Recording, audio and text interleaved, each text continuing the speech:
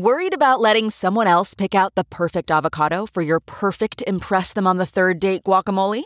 Well, good thing Instacart shoppers are as picky as you are. They find ripe avocados like it's their guac on the line. They are milk expiration date detectives. They bag eggs like the 12 precious pieces of cargo they are. So let Instacart shoppers overthink your groceries so that you can overthink what you'll wear on that third date. Download the Instacart app today to get free delivery on your first 3 orders, while supplies last. Minimum $10 per order. Additional terms apply.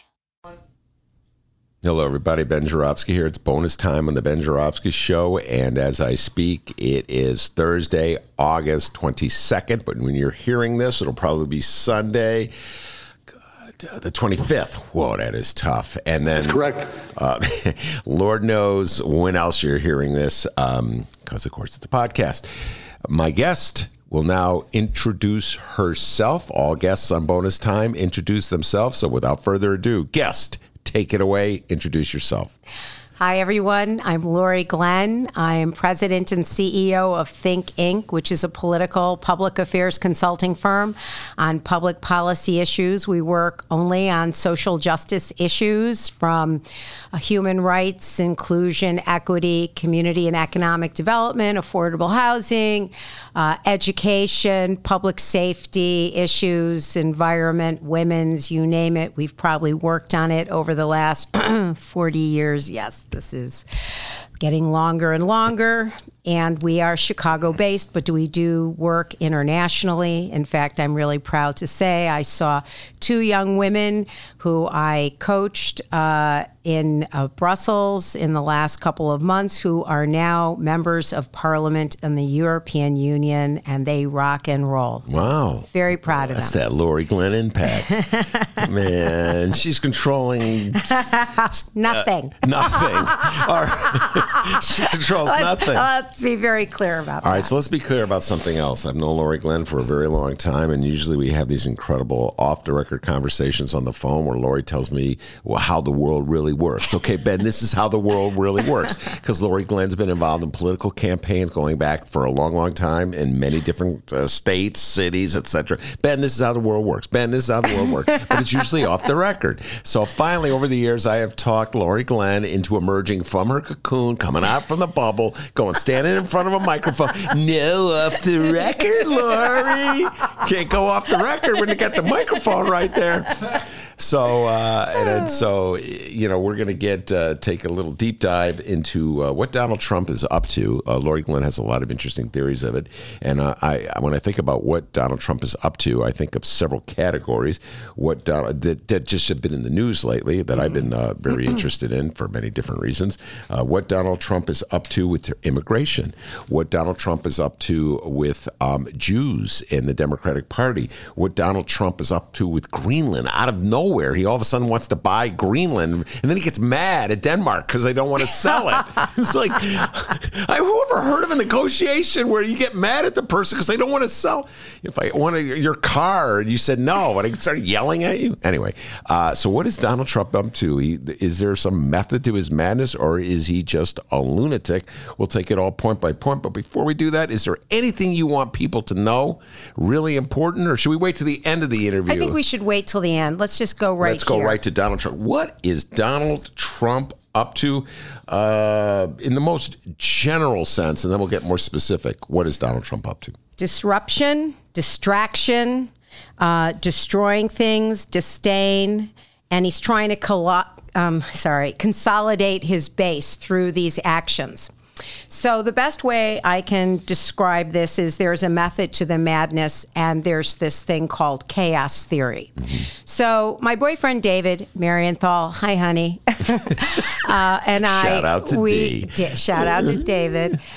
We were in Vietnam over the Christmas holidays, or Hanukkah holidays, as it may be, and there's this special thing when you cross the street in many Asian countries in general, I'm told, but I can only tell you in particular in Vietnam, which is the drivers. There are 80 million people in Vietnam. There are 50 million motorbikes, not bicycles, but motorbikes. in addition to all the cars. They do not drive like we do in the United States. I understand now why we lost the Vietnam War, because our generals did not bother to go watch people drive and how they think. It is like the Borg in Star Trek. There is a method to their madness. If you cross the street, you can raise your hand or not, and you just start crossing. And if you go backwards, you will get run over, because all the cars just go in all sorts of directions. It looks chaotic. It looks like, oh my God, what are these people doing? But actually, if you watch it over time, there's like this underlying method to how they are driving. And they don't get killed. I mean, some people do. And they don't have accidents, though, of course, there are some, like here. But there is a true method. And that's what I think is going on with Donald Trump. He is obfuscating on every day. This is what I would do. Like, he is trying to really take everything off track. He is every day coming up with some new bizarre message. Now it's Greenland. Are you frigging kidding me? What did Greenland ever do? I mean, like, that's insane, okay? And then it's Jews are disloyal. Well, first of all, hearkening back, is he loves to go back into history, and we know it's not him, it's the people feeding him a bunch of things as well around using the word loyalty. Like, we are back in the 50s and McCarthyism, and who's loyal and who is not loyal to the United States. Well, let me be perfectly clear. I am an Ashkenazi Jew since the day I was born. I admit I am an agnostic/atheist Jew, but I am a cultural Jew through and through. Okay. When I talk to people, one of the first things I tell them is I'm Jewish, because I've encountered anti-Semitism in my life. And from people who I thought potentially could have been my friends, but because I don't, quote unquote, look Jewish, they said something, and it's like, so sad, too bad. We now know you're filled with hate, and that means we can't be friends. So I just put it out there. But first and foremost, like, I'm an American. Hey, like, I'm a woman first. And then I'm American, and I am a Jew. And by the way, Netanyahu, you suck. You are the worst leader Israel has ever had, and your wife is a crook. And both of you have done the worst PR job for Jews in the world, other than Bernie Madoff and now Epstein. I mean, what a total, utter embarrassment for Jews everywhere. I mean, we're dealing with anti-Semitism every day all over the world. And then we have to deal with Netanyahu as the leader of Israel again and again and again. And I will never defend him. Now, I grew up knowing how wonderful Israel is. I've been there once and felt the power of being at the Wailing Wall, felt the power of being in Jerusalem, and the power of the earth that is Israel. It is a phenomenal place. But it's never good to build a wall. It's never good to create a minority of people who actually are living there together. And it absolutely is not America's job, and certainly not the president, to be telling the leader of Israel who to let in their front door. Mm-hmm. Now, as a Jew, I work specifically with Thinkinc, my political and public affairs consulting firm, with people in the African American, Latino, and Muslim community. I am proud to say I work with the Inner City Muslim Action Network over the years, many years, and other Muslim-led organizations.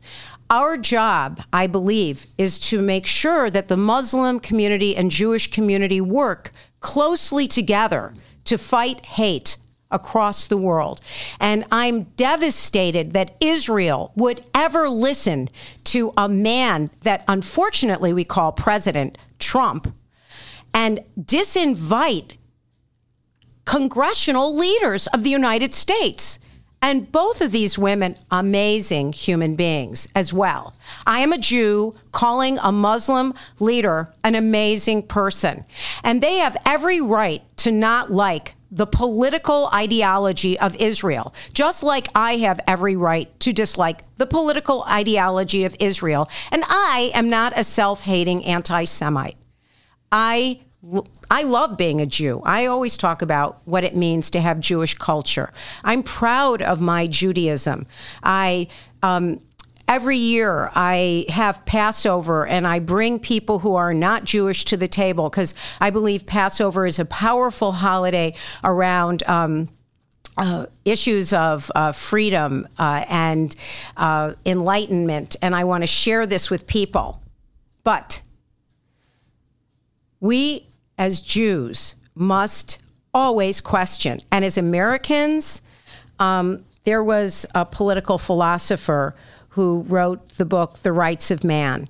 And he said, always, the most important thing that you can do if something is true is you question it over and over and over again. And so for me as a Jew, I live by that. I mean, Jews are all about asking questions. In fact, one of the funniest things I ever heard from people in Israel was, it's not the Arabs who are going to take out the Jews. It's the Jews who are going to take out each other in the Knesset. So for me, that's because we're people who are always questioning things. We argue, we fight, we dissect. I mean, that's what the Talmud is about. Mm-hmm. It's about questioning, asking questions, duking it out in the world of ideas. And I'm sorry, but I am deeply disappointed by the government of Israel. Oh, am I now anti-Semitic because of that? Oh, I'm deeply disappointed in the government of the United States. Oh, am I anti-American now? Oh, I'm deeply disappointed in even Macron, okay, in France. Oh, I've spent a lot of my life in France. Does that mean I don't like France now? Oh my God, there's this guy who's a joke of the Prime Minister of England now. Oh, does that mean I hate the British? I mean, get over it. I'm done with this. All right. Let me just stop you now to ask a question. So you started off, before you went on that riff, about the chaos theory of watching people in Vietnam cross the street in such a way, a precise way. It looks like it's crazy, but there's actually a method to it. And they're essentially able to get across the street safely, get to where they want to go. And the cars are able to get through traffic without slowing down. I presume that was the point you were making. Right. I mean, the cars are just crazy. I mean, the way people drive is like really interesting. So using that as our metaphor, as our overriding analogy, then let's go to Donald Trump. So, and yes, you're right. Just to help people out, the way this story broke is that Donald Trump started it with a tweet that he addressed directly to Netanyahu, the Prime Minister of Israel, that said, you will look weak if you allow Congresswoman Omar and Congressman Taib to come into your country. And Netanyahu responded to that tweet essentially within a day or two by reversing the country's, Israel's decision to allow them access to Israel and say they can no longer come in to Israel. And in the fallout, Donald Trump has said that Jews who vote for the Democratic Party are disloyal, which again got in the whole issue of what are they disloyal to? And then he followed up by saying they're disloyal to the United States and to Israel and to themselves. So what do you think Donald Trump's strategy was in doing all this? Again, first of all, I just want to go back a moment to say our president is tweeting and another country responds to a tweet. I'm sorry. Once Mr. Trump is no longer in the position he is in, and I can only hope that is sooner than later, as I now am supporting the impeachment process, which I was against up until recently, but we cannot get this man out of there soon enough, even if we have to deal with Pence. But why would the president of a legitimate, quote unquote, democracy respond to a president via a tweet? And why would he allow a foreign body to influence the quote unquote democracy of Israel? I'm sorry. I just begin there. And I think, of course, someone is testing words. Loyalty. Someone must have tested the word loyalty in his ranks and said, use this. It's going to really, really touch people, a nerve in people. And now we can start seeing if people are loyal to America, just like in McCarthyism. So I believe that, again, this is just one more of their distractions. They're just distracting us from all the EPA regulations. They're deregulating, Ben. They're distracting us from the real business at hand of climate change, of what they're doing around real issues in our own country that need to be addressed, around equity issues, around violence in our cities. Gun control. They don't want to deal with gun control. So he just, every day, they're sending out another new message that we're kind of like, oh my God, now we're dealing with whether or not we have to take a loyalty test. I bet that's the next thing that comes out. You're going to have to sign a loyalty test, right? Just like they're stopping people who are actually citizens at the border and holding them hostage until they're proven that their ID is legitimate. So I think that this is tyranny, actually. And I think this is the beginning, demagoguery. I think that we have to really be careful about how he is touching our democracy and becoming a dictator. Do you think it will work? Do you think that Trump's efforts in this What do you mean? I think it is working. All Trump is doing is speaking to his base. So I just read this story in the Chicago Sun-Times, although it could be maybe the Tribune, but it was about 62% of the voters don't like Trump, his job performance. Yet he has stayed within a range of people around 32% who support him. Well, that's his base. So he is every day, he doesn't care about you and me. He knows we don't like him. I can even say I can't stand him. I hate to use the word hate, but I really can. I can't stand this guy. But he's not talking to me. He doesn't care what I think. He cares about his voters, and every day is election day in Trump land. I mean, think about this.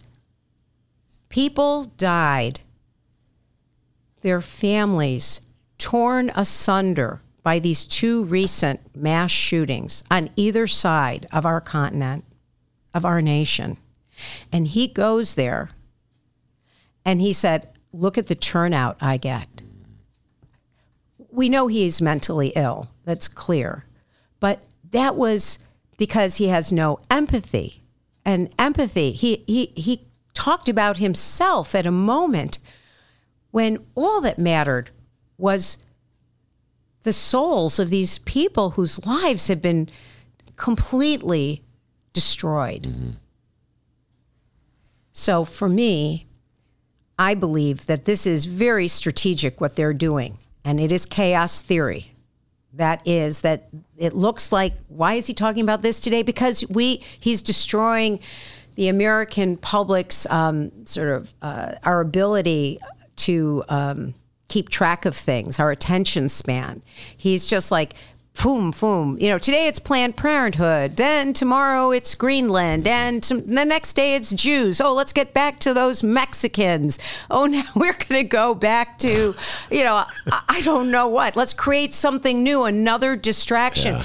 But consolidating forever his base. Because this is the question for the Democrats. How are you going to beat him? Yeah. Which one of these candidates is going to get their act together to be able to very clearly create a strategy? Because all that matters at this point in time is the Electoral College. We have the popular vote. Hillary Clinton had 3 million more voters than Donald Trump. She won, technically speaking. But it didn't matter because of the Electoral College, which is not going away anytime soon. I believe we talked about this in a previous conversation. So me, as a Democrat, I don't care about all this crazy shit he talks about. Okay, if I was his message person, I'd be doing exactly. They are winning. What I want to know is, how are we going to beat him? Because 4 more years after the next 18 months, our democracy will be hanging by a thread. Because every year there's new young people growing up, and they're going to start believing this is how a democracy operates. And it's just like, I feel like Grandma Moses here. Well, I remember when we could be met at the plane, right, at the gate, and someone could be there to greet you. Mm-hmm. And you didn't have to go through metal detectors and all body scans and, all the things we do. And now people think that's normal. Mm-hmm. That is not normal. Yeah. Okay. So my fear is that we're raising another generation of people who are not going to understand that democracy is, there's a pluralism of ideas. It's the back and forth. I've actually, when I ran electoral campaigns, narcissism 101. I did this last time, but Joe Harb, Republican in Orinda. Great guy. A Republican where? In Orinda, California. Okay. Oh, yeah. Joe was a great guy, city councilman. I don't remember if we won or not. I think we did. But the whole point is like, I'm a very progressive, left-wing Democrat, whatever. I mean, I'm very to the left, people would probably say. But I worked with Republicans. Oh, yeah. Me and Joe Biden. Poor Joe.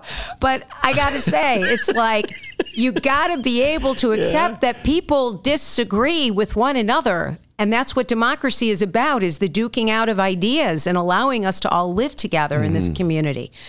But I want to know how we're going to win, and I don't see it yet. Wow. And I'm scared. You don't see it? Not yet. Well, let me put it differently. Mm-hmm. In some ways, as he activates his base, what I am hoping is that the Democratic Party is activating our base. But you see, it's got to be beyond the land of the blue. It can't, one, it is true. We have to turn people out in Michigan, in Wisconsin, in Ohio, and Florida, in all the states where we didn't get to, we didn't get to go. We didn't cross the line. Listen, I'm going to tell you right now, the election in 2016 was about, to a large degree, activating our base and our inability to activate our base and our inability, when I say our, the Democratic Party, I've been a Democrat my whole life, so who am I kidding? I'm just going to say our. And the Democratic Party's inability to get people who traditionally vote Democrat to come out and vote. And I've dealt with this in many different ways. Laurie, people telling me I didn't vote, or people telling me there's no difference between the Democrats and Republicans, or people minimizing Trump. And so I do believe the Democrats have to rally their base every bit as much as Donald Trump is rallying his base. Right. And I feel that maybe I'm being really too optimistic here, but when the primary season is over, I have to believe that's going to happen. I believe that will happen. I think the Democrats will consolidate behind somebody. And I deal with this all the time. We'll talk about them and get your thoughts about this. Like, I've been mentioning this all day. Last night I was with a friend, a good friend of mine. She is of the baby boomer persuasion. And so when I asked her, as I always do, who are you supporting? She dropped her voice. I kid you not. She was almost as embarrassed to admit this. I've been saying this all day in the show. She supports Joe Biden. Joe Biden. Why don't you shout it out, man? Come on. Why you say you're for Biden? Oh, my God. What do you got? Just Democrats who are ashamed of Joe Biden. I don't get that at all. Oh, well, it's really easy to understand. Go ahead, why. Explain But I want it. to say one thing. I want to give a shout out to Stacey Abrams. And she has started a anti-voter suppression project. I gave $100 to on Facebook. Everybody go support what she's doing, because it's partly some of our losses have been because of voter suppression, including hers. And I think we really need to pay attention to all of these things. Yes. And I do believe that there are a lot of strategic folks out there in the land who are focusing on building grassroots organizations and systems to turn votes out and to get people to vote systemically in the next election. And I think that's very key. But so Joe Biden is old. That's it. He is. He's an old guy. So I'm old now, too. Not as old as he is. By a long shot. But the fact is... If things go well, one day you will. One day I will. Knock on wood. Yeah. But the fact is that Joe always... And I like Joe Biden. See, I've met him. I don't know. Like, he's not my BFF. I've met him a long, long time ago. Mm-hmm. When I was in electoral politics. He is a really nice guy. He is a good man. This man is... I just had this conversation with a friend. I mean, he lost his wife, his daughter, his son. He is a tremendous... He has dealt with some of life's hardest hits, and he got back up. And he has empathy. I think he's a real guy. And Mr. Biden, if you ever hear what I say, I'm sorry in deference, but you have foot and mouth disease. It's like he can't help himself. He just kind of says stuff that gets him in trouble. Mm-hmm. And if I am the opposition, consultant, I will use his words against him.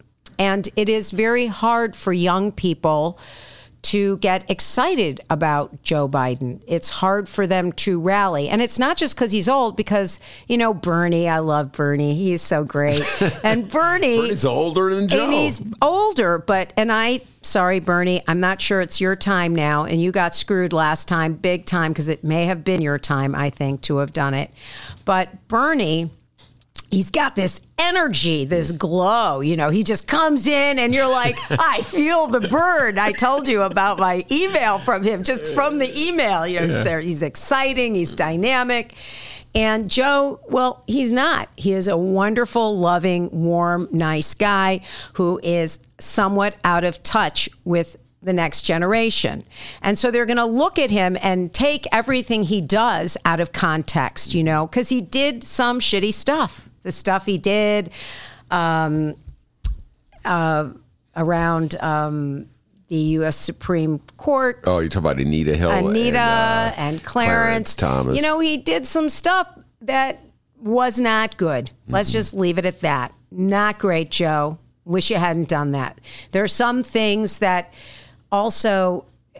we also, though, have to look at that times have changed. And so the way he talks about women, really outdated. Mm-hmm. I don't think he is a predator or purposely touches people in inappropriate ways. Not to say it's not inappropriate, because now we know it is. But before, I'm sorry, it was accepted. Mm-hmm. So what was acceptable even 10 years ago is so dramatically changed. Mm-hmm. Things are so dramatically shifting. Just even the way we talk about our sexuality is changing so dramatically. Yeah. Well, only on the Democratic side. Not on the Republicans. I mean, the Republican side, it's... Oh, you mean all the Republicans who were in the closet? I mean, key Republican consultants who were in the closet and went after the gay community, tragically, sadly, that they were such self-hating people.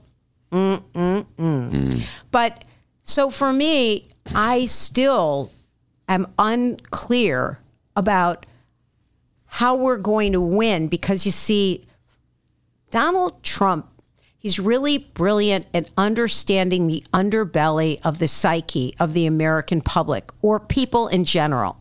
He says the worst thing that you could possibly say, and then he makes it okay for people to say this in the public space, which is part of what is destroying our democracy, because part of democracy requires integrity of how we act in a public space. Mm-hmm. And he's making it okay to say, oh my God, you're a fat pig. Well, no, you don't say that. Yeah. You shouldn't be allowed to say that. But he is talking to his base. His base are people who are very, very, very unhappy. We talked about this before.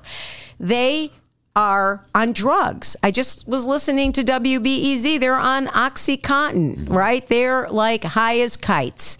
They have no jobs. They are not well educated. They don't know where their kids are going to go after, to get a job. And they're in the middle of America in key states that control. Oh, I know, that would be the Electoral College, going back to that. So what I want to know is, what are we doing in terms of messaging to get those people to understand that their self-interest is not Donald Trump, who will never do anything for them except provide some fantasy island dream that one day maybe they could become a billionaire. Well, I have to believe, at the risk of sounding naive, that a majority of voters in this country, even with the Electoral College system, which is so corrupt, and which the Democrats should have made a move to change starting back in 2000. Okay, they should have done it in 2000, because in 2000, the election was stolen from the Democrats when Bush was awarded, even though Al Gore defeated him in the popular vote. Right, with the hanging chads. So that should have been the beginning of the Democratic movement to end the Electoral College, at which point we would now be in year 19. But that's not how Democrats work. No, it's not. Republicans would have already been in year 19. No, because they're very singular in their focus. Republicans, it is true, maybe it's the nature of the beast that's attracted to parties. But their political strategists don't think within the next congressional term or the next presidential. They're thinking, like Newt Gingrich, I said on radio years ago, when someone said, "Oh, how do you feel about having lost this thing here?" And he's like, "I don't care. I'm not thinking about what's right in front of me. I'm thinking about 20 years from now." So I don't feel that the Democrats do that. I am sorry. I don't get a vision. I have a laundry list. Okay, Medicare, we're going to argue about the tactics of healthcare.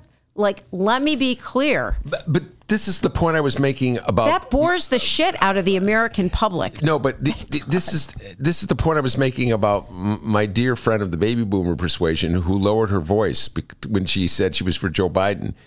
Democrats not only don't have a singular message, they seem to enjoy fighting each other as much as they enjoy fighting Republicans. And I know this, Laurie Glenn, because I have a ceaseless parade of Democrats who come before that very microphone. And I listen to one rip. I do not sense that Republicans enjoy. Now, it's true Donald Trump mocked everybody on the stage. Well, he's not really a Republican. Yeah, he's a Democrat. Right. By the way, he is a Democrat. He started off as a Democrat. I know. But his true ideological base. So I think that the Democrats are very bizarre in that, even as they say the thing they want most is to defeat Donald Trump. No, what they want is power. Oh, let us be very perfectly clear. Wait. I'm talking about ordinary Democratic voters. I'm not talking about the chieftains who are the Roms of the world. Sorry. I'm talking about real Democrats who vote.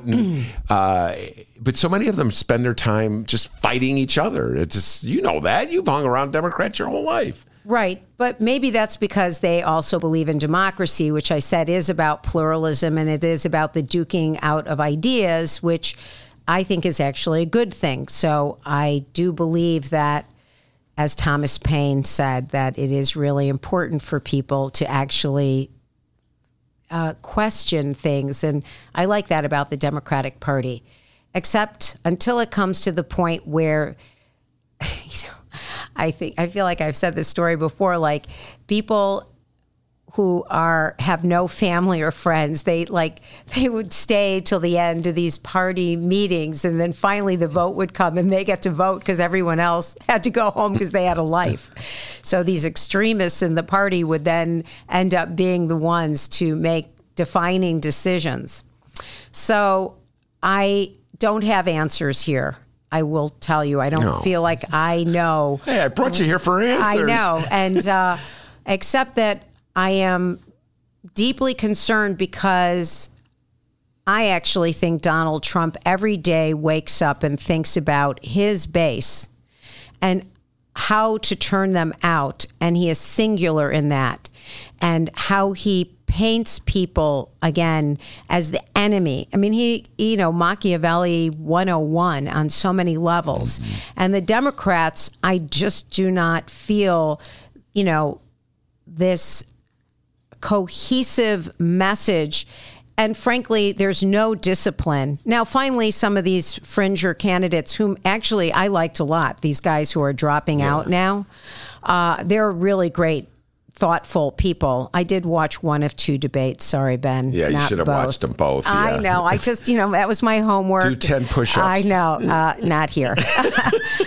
But I will say that I still didn't get a sense of a vision of what will hold America together. And it is true that I love Elizabeth Warren because she is a brilliant, thoughtful leader who probably would make a great president. Unfortunately, being a candidate and being the president are two different things. And I am trying to see who will ignite the imagination of the Democratic electorate to get them to turn out and young people to turn out, because old people aren't enough. And obviously the African American community has to be engaged to turn out, because they did not turn out as much before because Hillary Clinton. Oh, I know. Let's remember, they didn't do their homework. They didn't go to Michigan. They didn't go to Wisconsin. They never stepped foot in Ohio and these places that they needed to go because they were arrogant. So, winning a campaign is not just the sexy part of it. It's really the work on the ground and doing the field work and really in the trenches. So people really have to not ignore the states that bit them in the butt, because places like Chicago, California, New York, they are going to turn out and vote to defeat Donald Trump. Yeah. But what I want to see is, what is the strategy to engage the imagination of the farmer who's been wiped out from the climate change of rain, torrential floods across the country that have devastated farmers. Mm-hmm. Who's going to speak to them? I'm not hearing that from the Democratic Party. Who's going to speak to the families who's really not sure the future of their children, what that looks like in these cities and states that are more marginalized? And we have to do that. And I don't hear that. I did not hear that in the one debate that I did. Well, first of all, each debate was like the other one, so you didn't really miss. I hate to say this because I've always tell my guests, you have to watch these debates, but you have a sense of what each debate was about if you just saw one. And I saw Bernie was talking about the debates the other day. I was watching him in an interview, and he said they're reality TV. Right. And so that concentrated message that you're asking to hear, that you want to hear, is not likely to emerge as pronounced from these early stages of debates. This is a process. And so I feel that's going to sharpen as time goes on. I hope it does anyway. If it doesn't, the Democrats are in a lot of trouble. So at this stage, when you say we lack discipline, this is not that much different than when the Republicans were in 2015. In 2015, the Republicans had, I don't know how many people on stage, 15. Okay, let us be very clear. The Republicans didn't win. Hillary Clinton lost. Don't get confused about this. Donald Trump didn't win. Hillary Clinton lost that election. Now, I believe Hillary Clinton would have been a great president. I think it was her time. I think that the issues I might have had with her over the years, stylistically, in many ways, though there were some votes, very key votes, I don't think I agreed with. But I think she was ready to lead our nation. But she's like the worst candidate ever. People don't like her. Nothing personal, Hillary, never met you. But she has a very low likability. People don't feel empathy. They don't feel warm and fuzzy. They didn't do enough of the beer drinking moment that captured America's imagination. Well, Sorry. Donald Trump is opposite of warm and fuzzy. I think there were so many factors at play that kept Hillary Clinton from winning an electoral victory. She won the popular vote, as you pointed out. But she never stepped foot in Michigan. Well, that's tactically insane. Yeah. She didn't activate her base, is what I'm saying. So no one was focused on the base. Who do we need to win? Like, I was talking with some people this morning about this, that 33% is your base. They love you. Great. Keep them loving you. Fine. 33% hate your guts. Forget about it. 33% are your undecideds. Okay? But you can't forget about your base. You just can't. I agree. Oh, I feel the Democratic Party, now you're where I am at. The Democratic Party consistently forgets about its base, takes its base for granted. Trust me, I know. We all the time in the city of Chicago, I see it happen time and time again. I've been writing about it forever. We get you there, and then you're like, it's a one-night stand. Yeah, it's like, if that. Oh, my God. If you get one night out of it, you're pretty lucky. So, yes, you're absolutely correct. Even if it's just, like Donald Trump, quote unquote, doesn't give his base anything. I can't think. The only thing.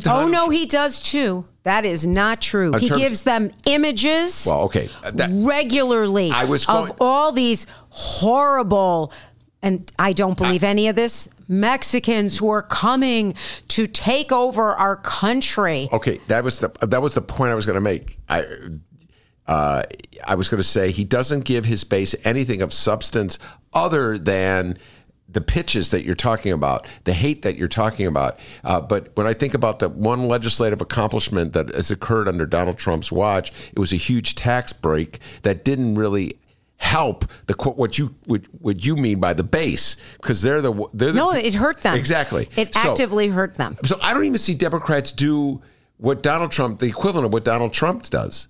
I don't see Democrats. Right. I don't see Democrats going out and talking about, like, with the exception of Bernie Sanders and Elizabeth Warren. Right. I don't see Democrats as a party on a consistent basis going out and talking about fighting every day for the needs of ordinary people who are looking to Democrats for leadership. I just had Phil Kedner here in this studio. He was the guest, and you can hear that show if you want to download it. You can find it on our index. And Phil said something. He was talking about the gambling bill in Illinois that somehow or other, I don't want to go into the details, Laurie Glenn, but somehow or other screwed the South suburbs where a lot of black people live. Right, and there's like this gambling bill that was supposed to help pay for government is actually working against some of the poorest communities in the South suburbs. This is a gambling bill that was a byproduct of Democrats. Once again, Democrats screwing Democrats. And let me just be very clear. And I feel like I'm going to be having to share this with my clients. We can hope and that our elected officials will do the right thing. But the only way is to hold them accountable. And that is to organize and to demand that they actually keep their campaign promises. And I don't want to go there. I just want to say that is critical. And I believe that the process of gaining power and becoming an insider transforms human beings. And the person that I have often met at the beginning, like an Arinda Troutman, who was a wonderful young woman who I did her first press conference with her. I was brought in. Alderman to the 20th Ward. Who became ensconced in really bad stuff. I like her. I really liked her a lot. And I watched a tragic tale that I don't want to go into the specifics because I like this woman a lot, but it was her undoing. So if you want your democracy to work, you have to be engaged in it. It's a contact sport. You can't just depend on others to ensure that democracy will stay alive. And Americans can get really lazy.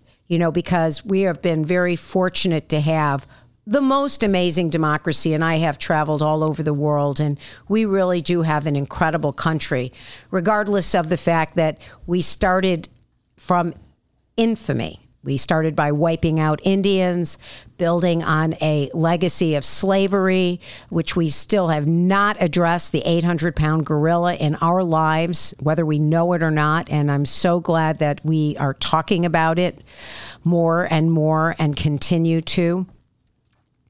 But there is still a lot of really great stuff in this country. So like when I went to Vietnam, one of the things they told us is that while they have a capitalist system now because everybody wants to make money, if you talk about the government negatively too much, I know, you go to prison. You do. And if you're a student trying to build a student movement, you are thrown out of the university if they hear about it, and you can end up in prison. At least at this point in time, I am here, and I can say I think Donald Trump is the worst thing that ever happened to our democracy. And as far as I know, I'm not going to get arrested tonight. But if I do, Ben, you're the first person I'm going to text and say, get me the hell out of here, you. But you should probably go to a lawyer before you I got some good criminal defense lawyers that might be able to help you. But I hear you. Yeah. I hear what you say. By the way, you sound, whether you realize it or not, so much like Bernie Sanders. And well, it's two old Jews. Yeah. Oh, by the way, yes, a Jew that thinks, going back, that Netanyahu stinks, but I am not anti-Israel, but I think Israel needs to change its policies. I am not anti-Jewish or Jew. I am not anti anything like that.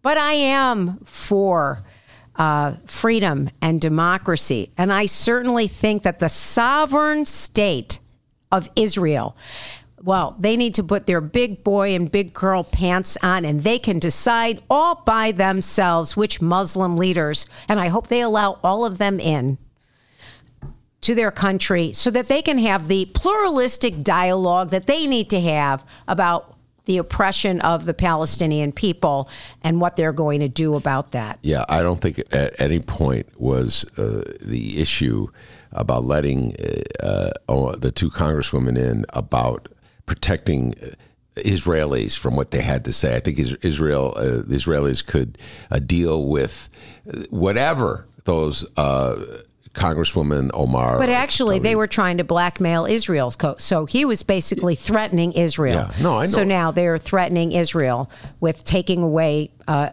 right. But American I was just going to say the point that I was Yes. going to make was that you sound very much like Bernie, in that Bernie says constantly that his efforts to advance all this legislative agenda that he has does not end with him being elected. That's right. That it takes a movement beyond him. That's to put right. the pressure on the Mitch McConnells of the world. And Bernie's consistent on this. And I applaud him for saying that, because to a large degree, when I think about Barack Obama and the tremendous momentum that he rode into office with in 2008, it died by 2010. No, it died when Barack fired all his organizers once he became president. No, that's really what happened. Let's get very clear. Barack Obama gets elected by building this base of community organizers across the country and really engaging in organizing in cities, states, communities, and turning people out. And then there was a decision within his base, within his organization, and he fired the organizers because they were scared of them and what they'd done. Mm-hmm. I'm sorry. I mean, I wasn't in the inner circle, Barack. I don't know exactly what you were thinking about that, but someone fired all these people. And there was no longer a base being built. They could have kept that. That could have been the alternate base for the Democratic Party. Proving my point, and Bernie would agree with you on that. And instead, they promoted your dear friend Rahm Emanuel as chief of staff. You mean Rahm, who elected the Blue Dogs in Congress, who fought Barack tooth and nail and divided the Democratic Party when we could have actually been working on really important issues. Yeah, Rahm didn't elect them. He selected them and gave them the endorsement and the money they needed to get elected. And then most of them were defeated in 2010 when the Republicans took back the House. So as a strategy, it totally failed. Somehow or other, he emerged as a genius. I don't know how that happened. All right, we have pretty much run out of time, so I want to give you some moment just to update people on what you're doing in your professional world. If they want to join you or if they want to get more information about what you're up to, they can figure it out by listening to you right now. Okay, well, I'm very excited about this particular project, which is the Partnership for Safe and Peaceful Communities, which are the 40-plus top foundations in Chicago that over the last 3 to 4 years have been coordinating their efforts, collaborating together around anti-violence and public safety programs. And it's very exciting to see what they're doing on the ground. They came together about 3 or 4 years ago to see how do we address gun violence that has been increasing in Chicago over the last several years and the fear of violence. And they worked with groups on the ground, Heartland Alliance and the Metropolitan Family Services. And out of that, they developed some as well as with Arnie Duncan and CRED.